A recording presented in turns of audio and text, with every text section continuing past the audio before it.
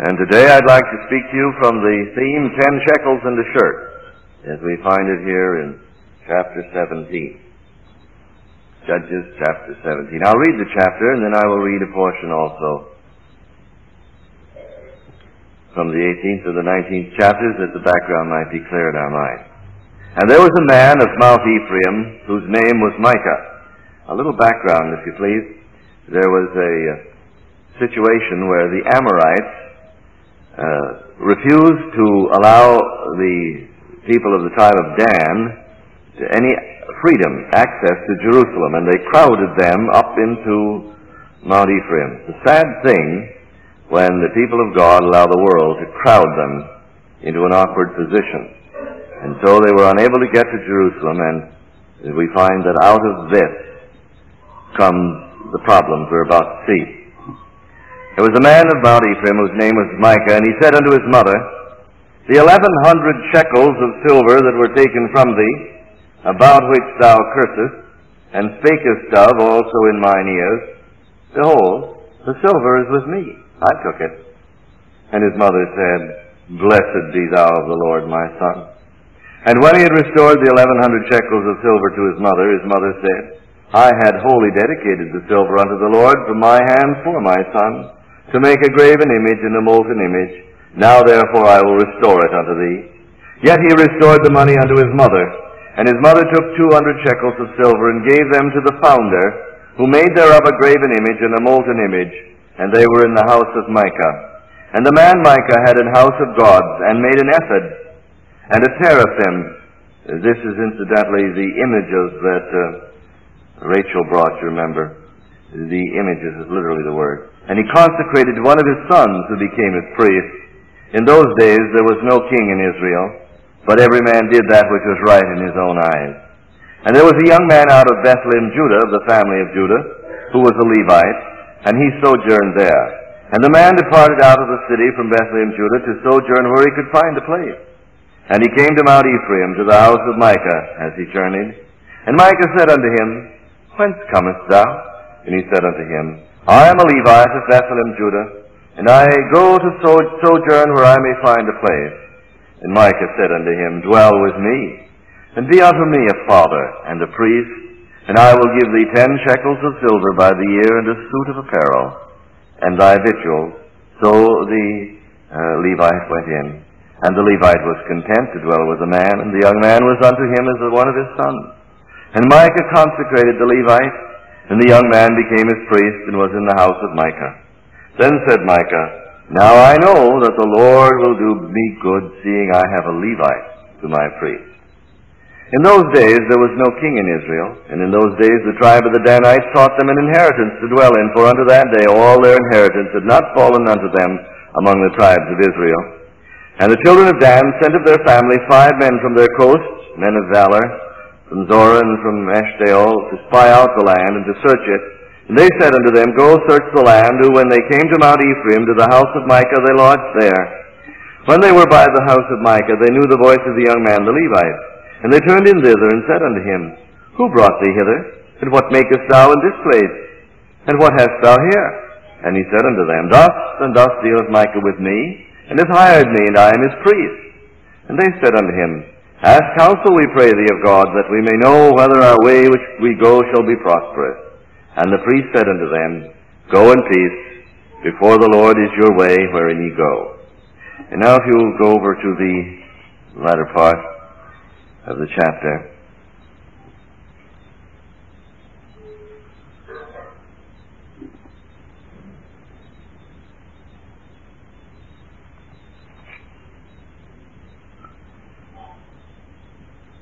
Verse 14, Then answered the 5 men that went to spy out the country of Laish, and said unto their brethren, Do ye know that there is in these houses an ephod, and teraphim, and a graven image, and a molten image? Now therefore consider what we have to do. And they turned thitherward, and came to the house of the young man the Levite, even unto the house of Micah, and saluted him. And the 600 men appointed with their weapons of war, which were of the children of Dan, stood by the entering of the gate. And the 5 men that went to spy out the land went up, and came in thither, and took the graven image, and the ephod, and the teraphim, and the molten image. And the priest stood in the entering of the gate with the 600 men that were appointed with weapons of war.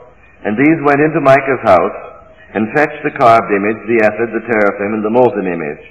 Then said the priest unto them, What do ye? And they said unto him, Hold thy peace.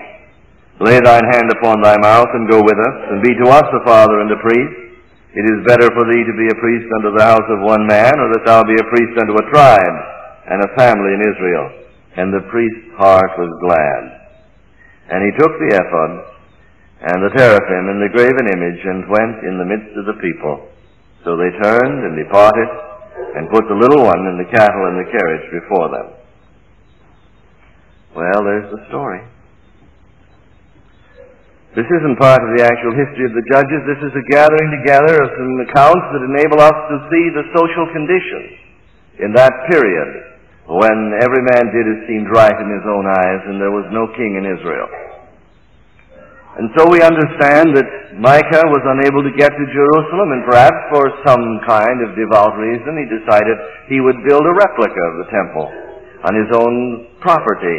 And so he built what he thought would be an appropriate building, and he made the instruments of the tabernacle, for this was part of the furnishing, the ephod included among them. But then he also gathered some of the things and the people around him, the teraphim, the images, which God had forbidden. But you see, nevertheless, there was this desire to get along as best he could, so he took a little bit of the world and a little bit of Israel, of that which had been revealed by God, and he sort of mixed them up until he had something that he thought might please the Lord.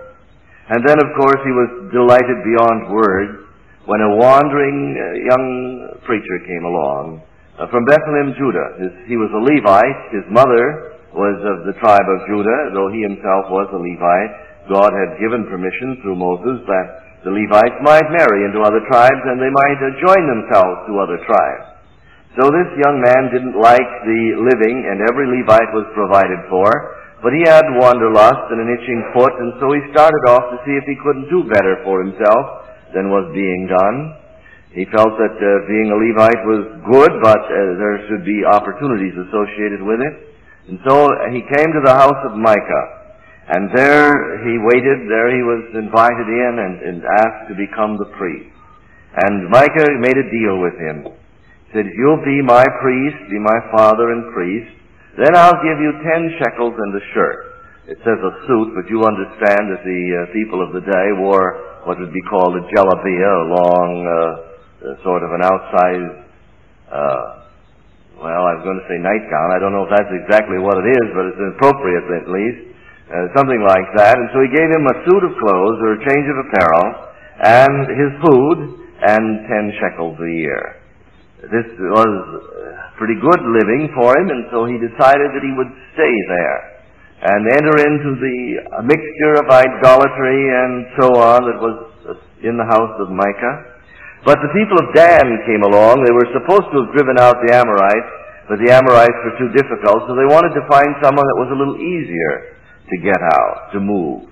And they came to Shufred, to Micah's house, and the Levite told them to go ahead, and then you find that they discovered that there were some people after the manner of the Zidonians at Laish, and they were peaceful, and no one was there to protect them, so they figured this would be a very good place to take some land for themselves.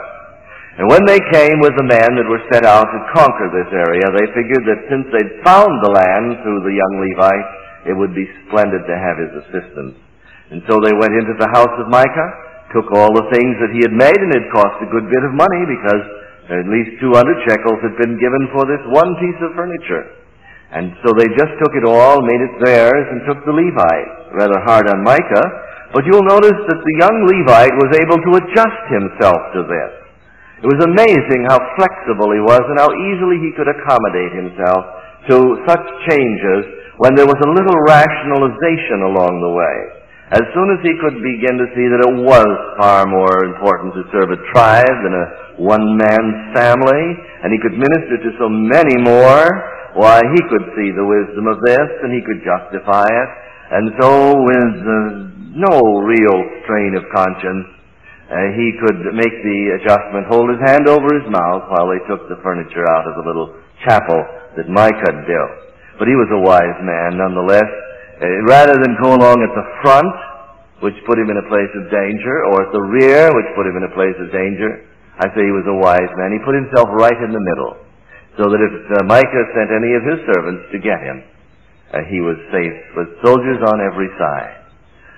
What can we call this, and how will it apply to our day and generation? Would I be out of line in order if I were to talk to you for a little while about utilitarian religion and expedient Christianity and a useful God? I would like to call attention to the fact that our day is a day which the ruling philosophy is pragmatism.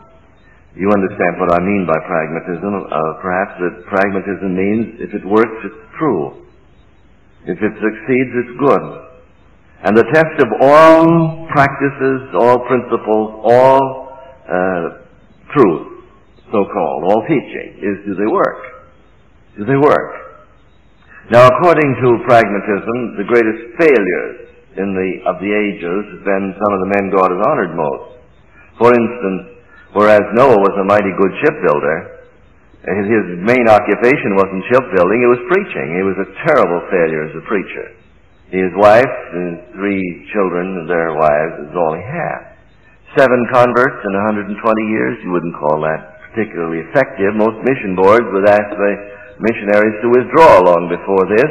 I say as a shipbuilder he did quite well, but as a preacher he was a failure. And then we come down across these years to another man by the name of Jeremiah. He was a mighty effective preacher, but ineffective as far as results were concerned. If you were to measure statistically how successful Jeremiah was, he would probably get a large cipher. For we find that he lost out with the people, he lost out with royalty, even the ministerial assassination voted against him and wouldn't have anything to do with him. He had everything, and everything failed. The only one he seemed to be able to please was God.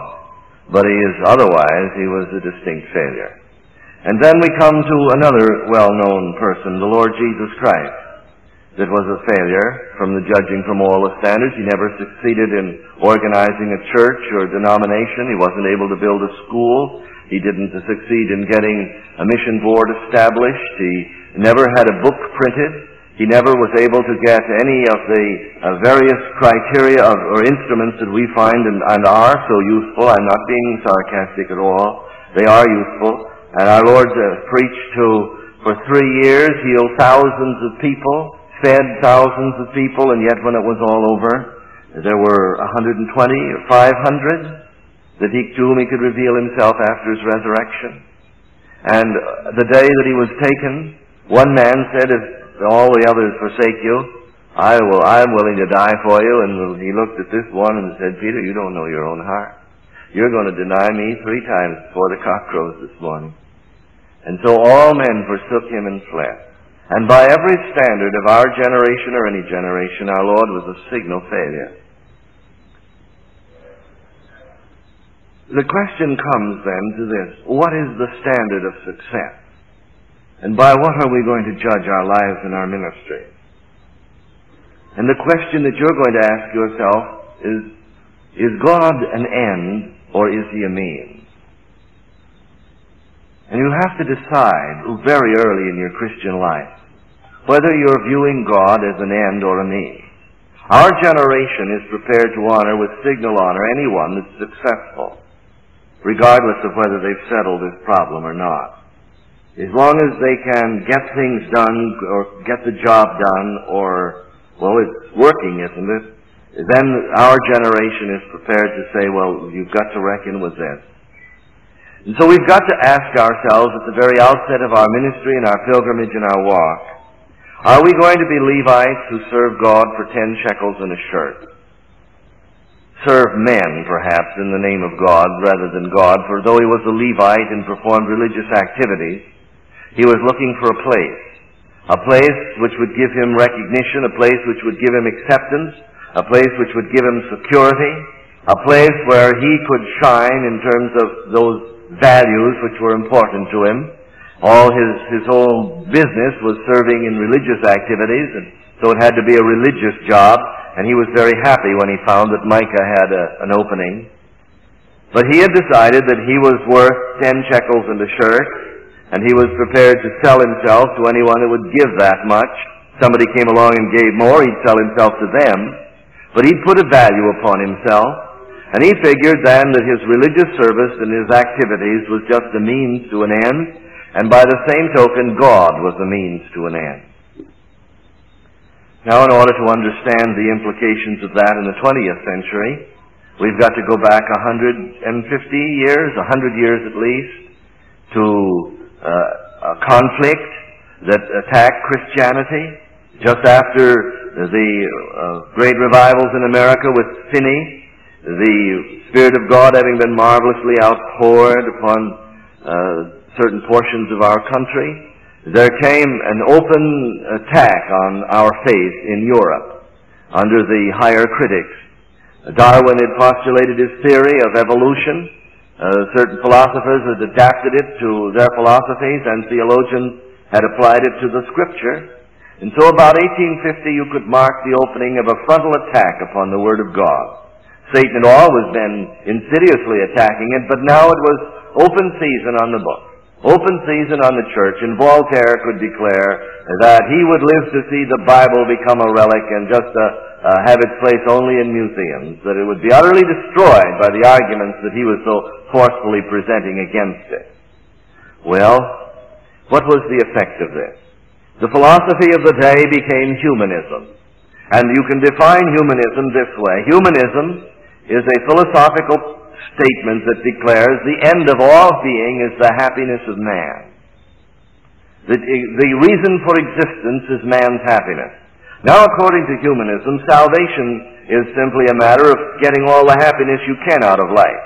If you're influenced by someone like Nietzsche, who says that the only true satisfaction in life is power, and that the power is its own justification, and that after all the world is a jungle, and it is therefore up to the man who would be happy to become powerful, and become powerful by any means he can use, for it is only in this position of ascendancy, or as we saw last night in the worship of Moloch, that one can be happy. And this would produce in due course a Hitler, who would take the philosophy of Nietzsche as his working operating principles and guide, and would say of his people that we are destined to rule the world, and therefore any means we can use to achieve this is our salvation. Somebody else turns around and says, well, no, the end of being is happiness, but happiness doesn't come from authority over people. Happiness comes from sensual experience. And so you would have the type of existentialism that characterizes France today, that's given rise to beatnikism in America, and to the gross sensuality of our country. That since man is essentially a glandular animal whose highest moments of ecstasy come from the exercise of his glands, the salvation is simply to find the most desirable way to gratify this part of a person. And so this became the effect of humanism, that the end of all being is the happiness of man. And John Dewey, then an American philosopher influencing education, was able to persuade the educators that there were no absolute standards and children shouldn't be brought to any particular standard, that the end of education was simply to allow the child to express himself and expand on what he is and find his happiness in being what he wants to be. And so we had cultural lawlessness, when every man could do as seemed right in his own eyes, and no God to rule over it. The Bible had been discounted and disallowed and disproved according to what they said, and God had been dethroned. He didn't exist. He had no personal relationship to individuals. Jesus Christ was either a myth or just a man, so they taught, and therefore the whole end of being was happiness, as the individual would establish the standards of his happiness and interpret it. Now, religion then had to exist because there were so many people that made their living at it, and so they had to find some way to justify their existence. So back about at that time in 1850, the church divided into two groups. The one group was the liberals, who accepted the philosophy of humanism and tried to find some relevance by saying something like this to their generation. We don't know that there's a heaven. We don't know that there's a hell. But we do know this: you got to live for 70 years. And we know that there's a great deal of benefit from poetry, from high thoughts and noble aspirations. And therefore it's important for you to come to church on Sunday so that we can read some poetry, that we can give you some little adages and axioms and rules to live by. And we can't say anything about what's going to happen when you die, but we'll tell you this. If you'll come every week and pay and help and stay with us, we'll put springs on your wagon and your trip will be more comfortable. And so we can't guarantee anything about what's going to happen when you die, but we say that if you'll come along with us, we'll make you happier while you're alive. And so this became the essence of liberalism. It has simply nothing more than to try and put a little sugar in the bitter coffee of the journey and sweeten it up for a time. This was all that it could say. Well, now the philosophy of the atmosphere is humanism. The chief end of being is the happiness of man. There's another group of people that have taken umbrage with the liberals. This group of my people, the fundamentalists, that say, we believe in the inspiration of the Bible. We believe in the deity of Jesus Christ. We believe in hell. We believe in heaven. We believe in the death, burial, and resurrection of Christ. But remember, the atmosphere is that of humanism. And humanism says the chief end of being is the happiness of man. And humanism is like a miasma out of a pit. It just permeates every place. And humanism is like an infection, an epidemic. It just goes everywhere. And so it wasn't long until we had this, that the fundamentalists knew each other because they said, we believe these things. They were men, for the most part, that had met God. But you see, it wasn't long until, having said, these are the things that establish us as fundamentalists, the second generation said, this is how we become a fundamentalist. Believe in the inspiration of the Bible. Believe in the deity of Christ. Believe in His death, burial, and resurrection. And thereby become a fundamentalist. And so it wasn't long until it got to our generation where the whole plan of salvation was to give intellectual assent to a few statements of doctrine. And a person was considered a Christian because he could say, at 4 or 5 places that he was asked to. And if he knew where to say, someone would pat him on the back, shake his hand, smile broadly, and say, brother, you're saved. And so it had gotten down to the place where salvation was nothing more than an assent to a scheme or a formula. And the end of this salvation was the happiness of man, because humanism has penetrated. And so if you were to analyze fundamentalism in contrast to liberalism of 100 years ago as it developed, for I'm not pinpointing it in time, it would be like this. The liberal says the end of religion is to make man happy while he's alive. And the fundamentalist says the end of religion is to make man happy when he dies. But again, the end of all of the religion it was proclaimed was the happiness of man. And whereas the liberal says by social change and political order we're going to do away with slums, we're going to do away with alcoholism and dope addiction and poverty, and we're going to make heaven on earth and make you happy while you're alive. We don't know anything about after that, but we want you to be happy while you're alive. They went ahead to try to do it, only to be brought up with a terrifying shock at the First World War and utterly staggered to the Second World War, because they seemed to be getting nowhere fast. And then the fundamentalists along the line are now tuning in on this same wavelength of humanism, until we find it something like this. Accept Jesus so you can go to heaven. You don't want to go to that old, filthy, nasty, burning hell when there's a beautiful heaven up there. Now come to Jesus so that you can go to heaven. And the appeal could be as much to selfishness as a couple of men sitting in a coffee shop deciding they're going to rob a bank to get something for nothing. And there's a way that you can give an invitation to sinners that just sounds for all the world like a plot to take up a filling station proprietor's Saturday night earnings without working for them.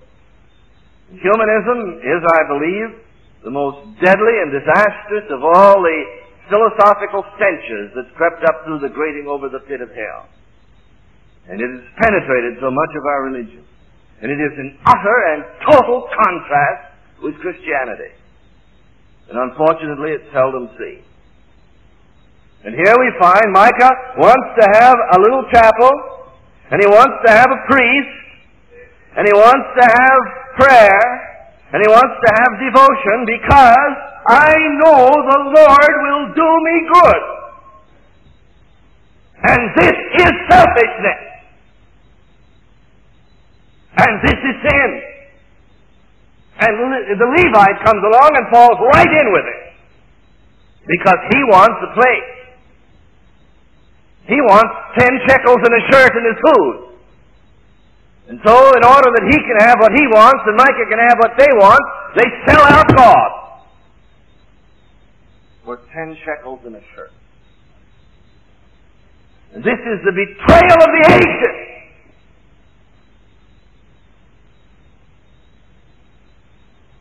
And it's the betrayal in which we live. And I don't see how God can revive it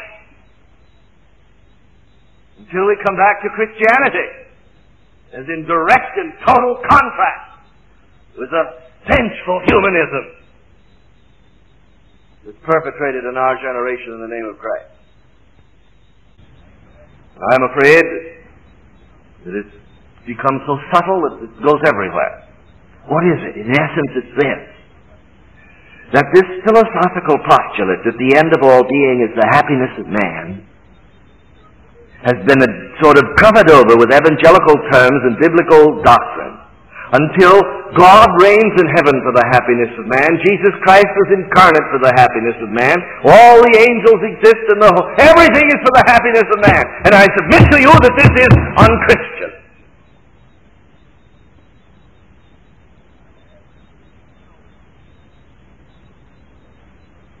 Isn't man happy? Didn't God intend to make man happy? Yes. But as a byproduct and not a prime product. What is? It was that good man that's so admired by the fuzzy thinkers of our day out there in Africa. Dear Dr. Schweitzer, bless his heart. He's a brilliant man, a philosopher, a doctor, musician, composer, undoubtedly a brilliant man. But Dr. Schweitzer is no more Christian than this rose. And he would call it a personal insult if he were to say he was a Christian. But he doesn't see Christ as having any relevance to his philosophy or life. And Dr. Schweitzer is a humanist. Dr. Schweitzer was sitting on the bow of the boat going up the broad Congo River toward his station, watching the Belgian government officials with their high-powered rifles shooting at the crocodiles sunning on the mud flats along the river. And they were expert marksmen. And as they would use these dum-dum bullets that would explode inside the crocodile and just send them spinning up into the air from the contraction of muscles. And he said, how do you know so much about it? Well, to my shame, I was guilty of the same thing in the Nile.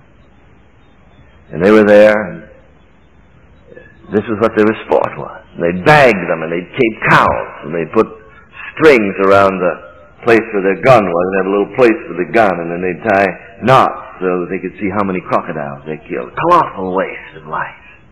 And it was there that Schweitzer saw the essence of his philosophy. And do you know what it is? 3 words. Reverence for life. Reverence for life. Crocodile life. Human life. And other kinds of life. My friend George Klein, who was with us last week, going back to the Gaboon, was just about 50 or 60 miles away from Dr. Schweitzer's station. You know, Dr. Schweitzer is so convinced of the reverence of life that he doesn't like to sterilize his surgery. He has the dirtiest surgery in Africa. Because bacteria are life, and he doesn't want to hurt any of the good bacteria with the bad, so he just sort of lets them all grow together. And, his organ broke. Someone had sent him out an organ and the means of playing it, and so Mr.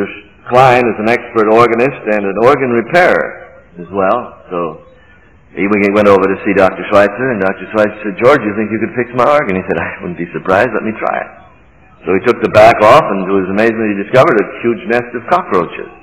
With characteristic American enthusiasm and zeal, George started trampling all over the cockroaches, not to let one of them get away. And the good doctor came out, his hair standing straighter than it had for a long time, and because of his anger, and he said, you stop that right now. George says, why? They're earning your organ. He said, that's all right. They were just being true to their nature. He said, you can't kill those.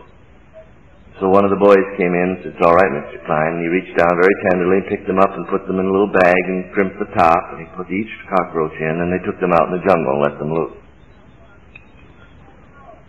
Now here was a man that believed his philosophy, reverence for life, utterly committed to it, utterly consistent, even when it came to the matter of a cockroach or a microbe.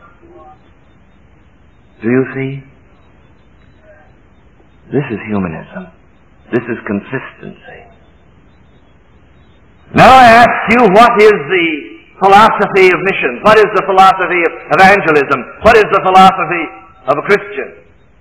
If you'll ask me why I went to Africa, I'll tell you I went primarily to improve on the justice of God. I didn't think it was right for anybody to go to hell without a chance to be saved. And so I went to give poor sinners a chance to go to heaven. Now, I hadn't put it in so many words, but if you'll analyze what I've just told you, do you know what it is? It's humanism. That I was simply using the provisions of Jesus Christ as a means to improve upon human conditions of suffering and misery. And when I got to Africa, I discovered that they weren't poor, ignorant little heathen running around in the woods looking for someone to tell them how to go to heaven. That they were monsters of iniquity, that were living in utter and total defiance of far more knowledge of God than I ever dreamed they had. They deserved hell because they utterly refused to walk in the light of their conscience and the light of the law written upon their heart and the testimony of nature and the truth they knew. And when I found that out, I assure you, I was so angry with God that one occasion in prayer I told him that it was a mighty little thing he'd done, sending me out there to reach these people that were waiting to be told how to go to heaven. When I got there, I found out they knew about heaven, didn't want to go there. And that they were loved their sin and wanted to stay in it. I went out there motivated by humanism. I'd seen pictures of lepers, I'd seen pictures of ulcers, I'd seen pictures of native funerals, and I didn't want my fellow human beings to suffer in hell eternally after such a miserable existence on earth. But it was there in Africa that God began to tear through the overlay of this humanism. And it was that day in my bedroom with the door locked that I wrestled with God. For here I was coming to grips with the fact that the people that I thought were ignorant and wanted to know how to go to heaven and were saying, someone come and teach us, actually didn't want to take time to talk with me or anybody else. They had no interest in the Bible and no interest in Christ, and they loved their sin and wanted to continue in it. And I was to the place at that time where I felt the whole thing was a sham and a mockery, and I'd been sold a bill of goods. And I wanted to come home. And there alone in my bedroom, as I faced God honestly with what my heart felt, it seemed to me I heard him say, yes, will not the judge of all the earth do right? The heathen are lost. And they're going to go to hell, not because they haven't heard the gospel. They're going to go to hell because they are sinners who love their sin. And because they deserve hell. But I didn't send you out there for them. I didn't send you out there for their sake. And I heard as clearly as I've ever heard, though it wasn't with physical voice, but it was the echo of truth of the ages finding its way into an open heart. I heard God say to my heart that day something like this: I didn't send you to Africa for the sake of the heathen. I sent you to Africa for my sake. They deserved hell, but I love them. And I endured the agonies of hell for them. I didn't send you out there for them. I sent you out there for me. Do I not deserve the reward of my suffering? Don't I deserve those for whom I died? And it reversed it all and changed it all and righted it all. And I wasn't any longer working for Micah and 10 shekels in a jar, but I was serving the living God. I was there not for the sake of the heathen. I was there for the Savior that had endured the agonies of hell for the heathen, who didn't deserve it. But he deserved them, because he died for them. Do you see? Let me epitomize. Let me summarize. Christianity says, The end of all being is the glory of God.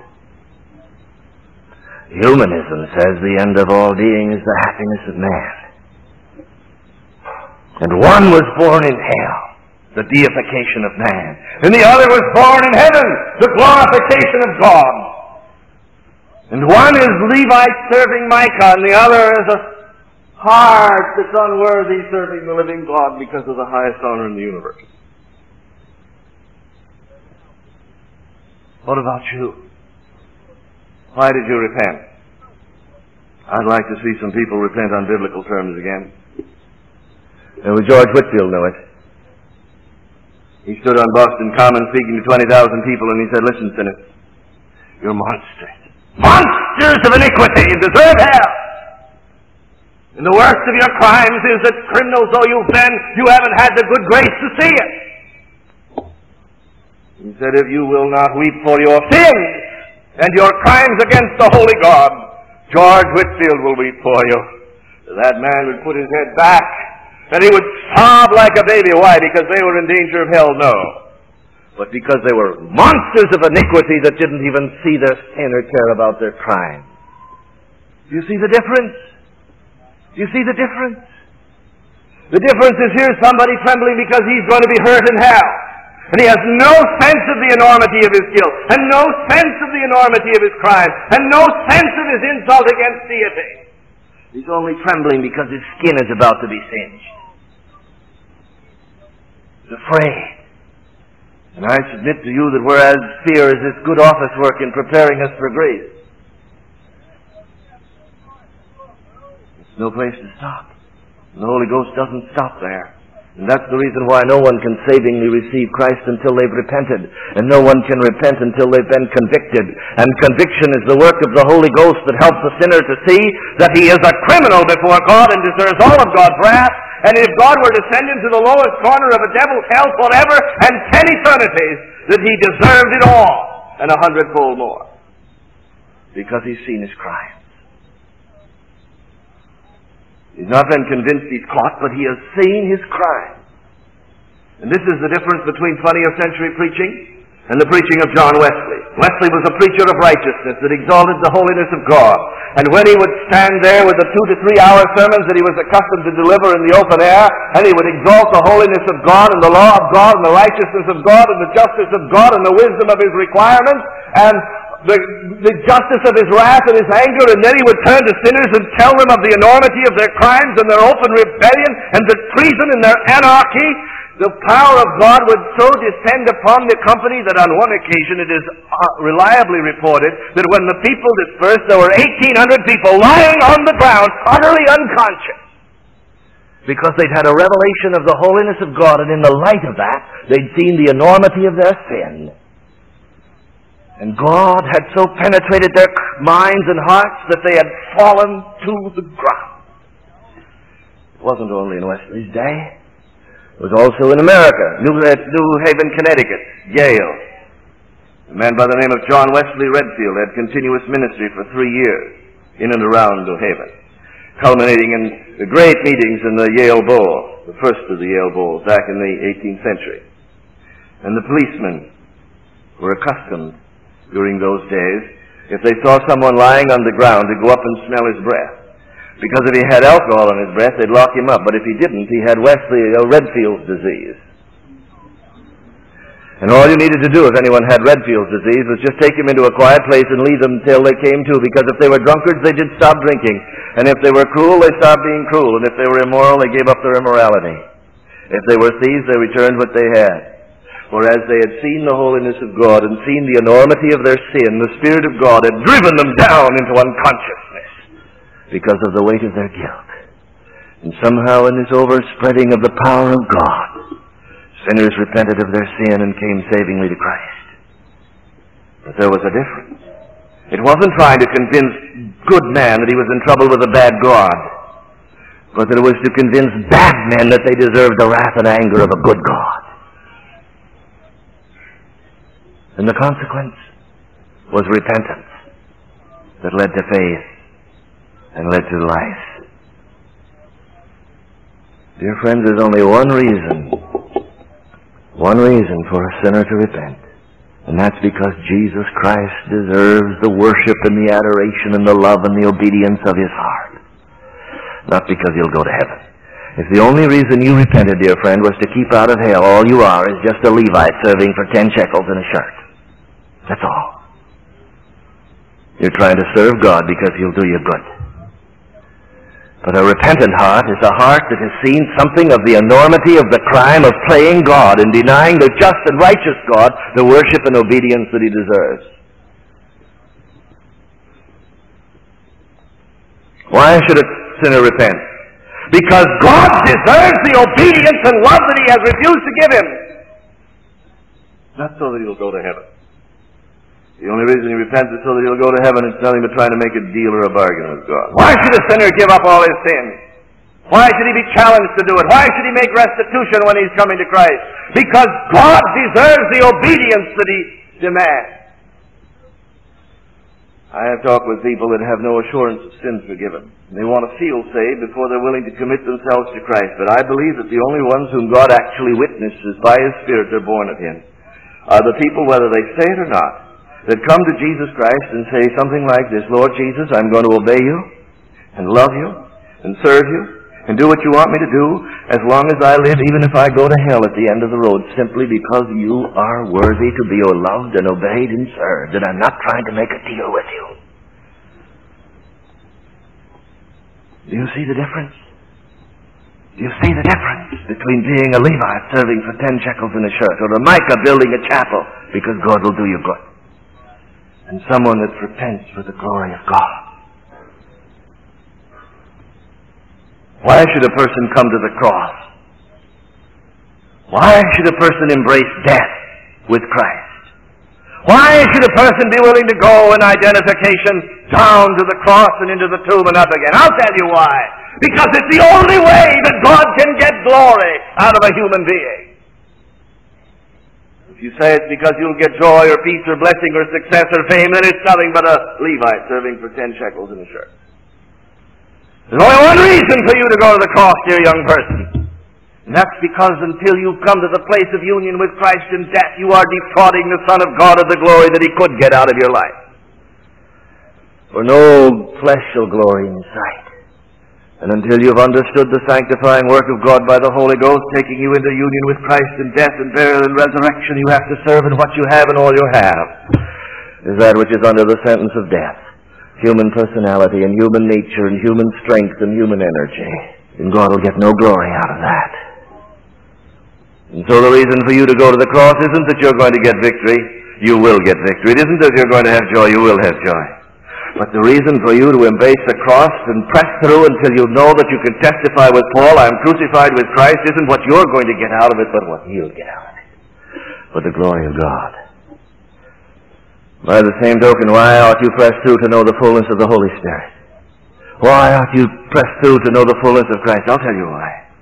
Because the only possible way that Jesus Christ will get glory out of a life that is redeemed with his precious blood is when he can fill that life with his presence and live through it his own life. The genius of our faith wasn't that we were going to go through the motions like a Levite that were hired to serve God. No. The genius of our faith was that we'd come to the place where we knew we could do nothing, and all we could do would be to present the vessel and say, Lord Jesus, you'll have to fill it. And everything that's done will have to be done by you and for you. But I know so many people that are trying to know the fullness of God so that they can use God. A young preacher came to me down in West Virginia, Huntington, West Virginia. She said, Brother Reed, I've got a great church. You've got a wonderful Sunday school program. You've got a radio ministry, growing. But I feel a personal need and a personal lack. I need to be baptized with the Holy Ghost. I need to be filled with the Spirit. And someone told me God had done something for you. And I wonder if you could help me. I looked at the fellow. And you know what he looked like? Me. Just looked like me. I just saw in him everything that was in me. You thought I was going to say me before. No, listen, dear heart. If you've ever seen yourself, you'll know that you're never going to be anything else than you were. For in me and my flesh there's no good thing. Look like me. He was like a fellow driving up in a big Cadillac, to someone standing at the filling station and say, "Fill her up, bud, with the highest octane you got." Well, that's the way it looked. He wanted power for his program. And God is not going to be a means to anyone's end. I said, "I'm awfully sorry. I don't think I can help you." He said, "Why?" "I don't think you're ready." I said, "Well, suppose you consider yourself coming up with a Cadillac. You talked about your program. You talked about your radio. You talked about your Sunday school and church. Very good. You've done wonderfully well without the power of the Holy Spirit." That's what the Chinese Christian said, when he got back to China. "What impressed you most about America?" He said, "The great things Americans can accomplish without God." And he'd accomplished a great deal, admittedly, without God. Now he's wanted something, power, to accomplish his ends even further. I said, no. You're sitting behind the wheel and you're saying to God, "Give me power so I can go. You won't work. You've got to slide over." But I knew that rascal, because I knew me. I said, "No, it'll never do. You've got to get in the back seat." And I could see him leaning over and grabbing the wheel. No, I said, "It'll never do in the back seat." I said, "Before God will do anything from you, you know what you've got to do?" He said, "What?" I said, "You've got to get out of the car, take the keys around, open up the trunk lid, hand the keys to the Lord Jesus, get inside the trunk, slam the lid down, whisper through the keyhole, 'Lord, look, fill her up with anything you want, and you drive. It's up to you from now on.'"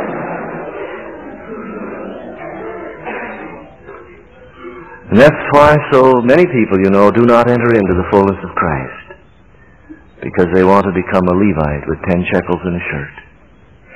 They've been serving Micah, but they think if they had the power of the Holy Ghost, they could serve the tribe of Dan.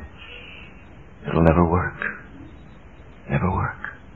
There's only one reason for God needing you, and that's to bring you to the place where, in repentance, you've been pardoned for His glory, and in victory, you've been brought to the place of death that He might reign, and in His fullness, Jesus Christ is able to live and walk in you. And your attitude is the attitude of the Lord Himself, who said, "I can do nothing of myself. I can't speak of myself. I don't make plans for myself. My only reason for being is the glory of God in Jesus Christ." If I were to say to you, come to be saved so you can go to heaven, come to the cross so that you can have joy and victory, come to the fullness of the Spirit so that you can be satisfied, I'd be falling into the trap of humanism. I'm going to say to you, dear friend, if you're out here without Christ, you come to Jesus Christ and serve Him as long as you live, whether you go to hell at the end of the way, because He's worthy. I say to you, Christian friend, you come to the cross and join Him in union in death and enter into all the meaning of death to self in order that He can have glory. I say to you, dear Christian, if you do not know the fullness of the Holy Ghost, come and present your body a living sacrifice and let Him fill you so that He can have the purpose for His coming fulfilled in you and get glory through your life. It's not what you're going to get out of God.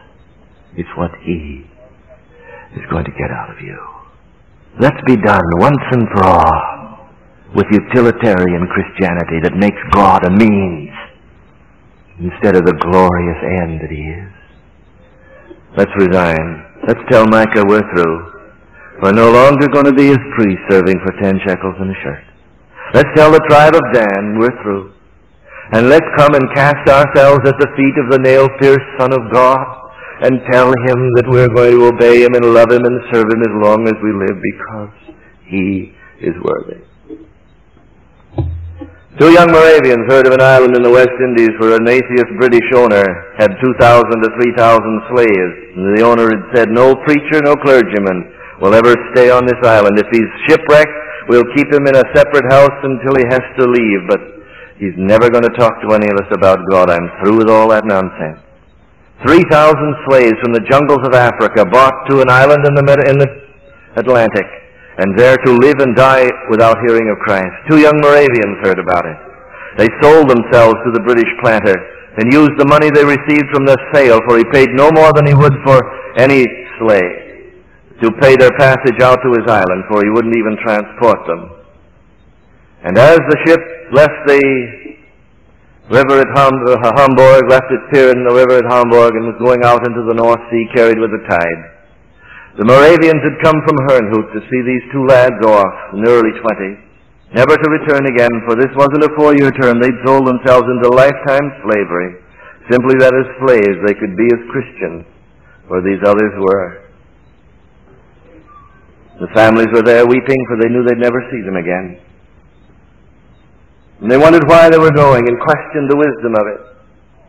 And as the gap widened and the houses had been cast off and were being curled up there on the pier, and the young boys saw the widening gap, one lad with his arm linked through the arm of his fellow raised his hand and shouted across the gap the last words that were heard from them.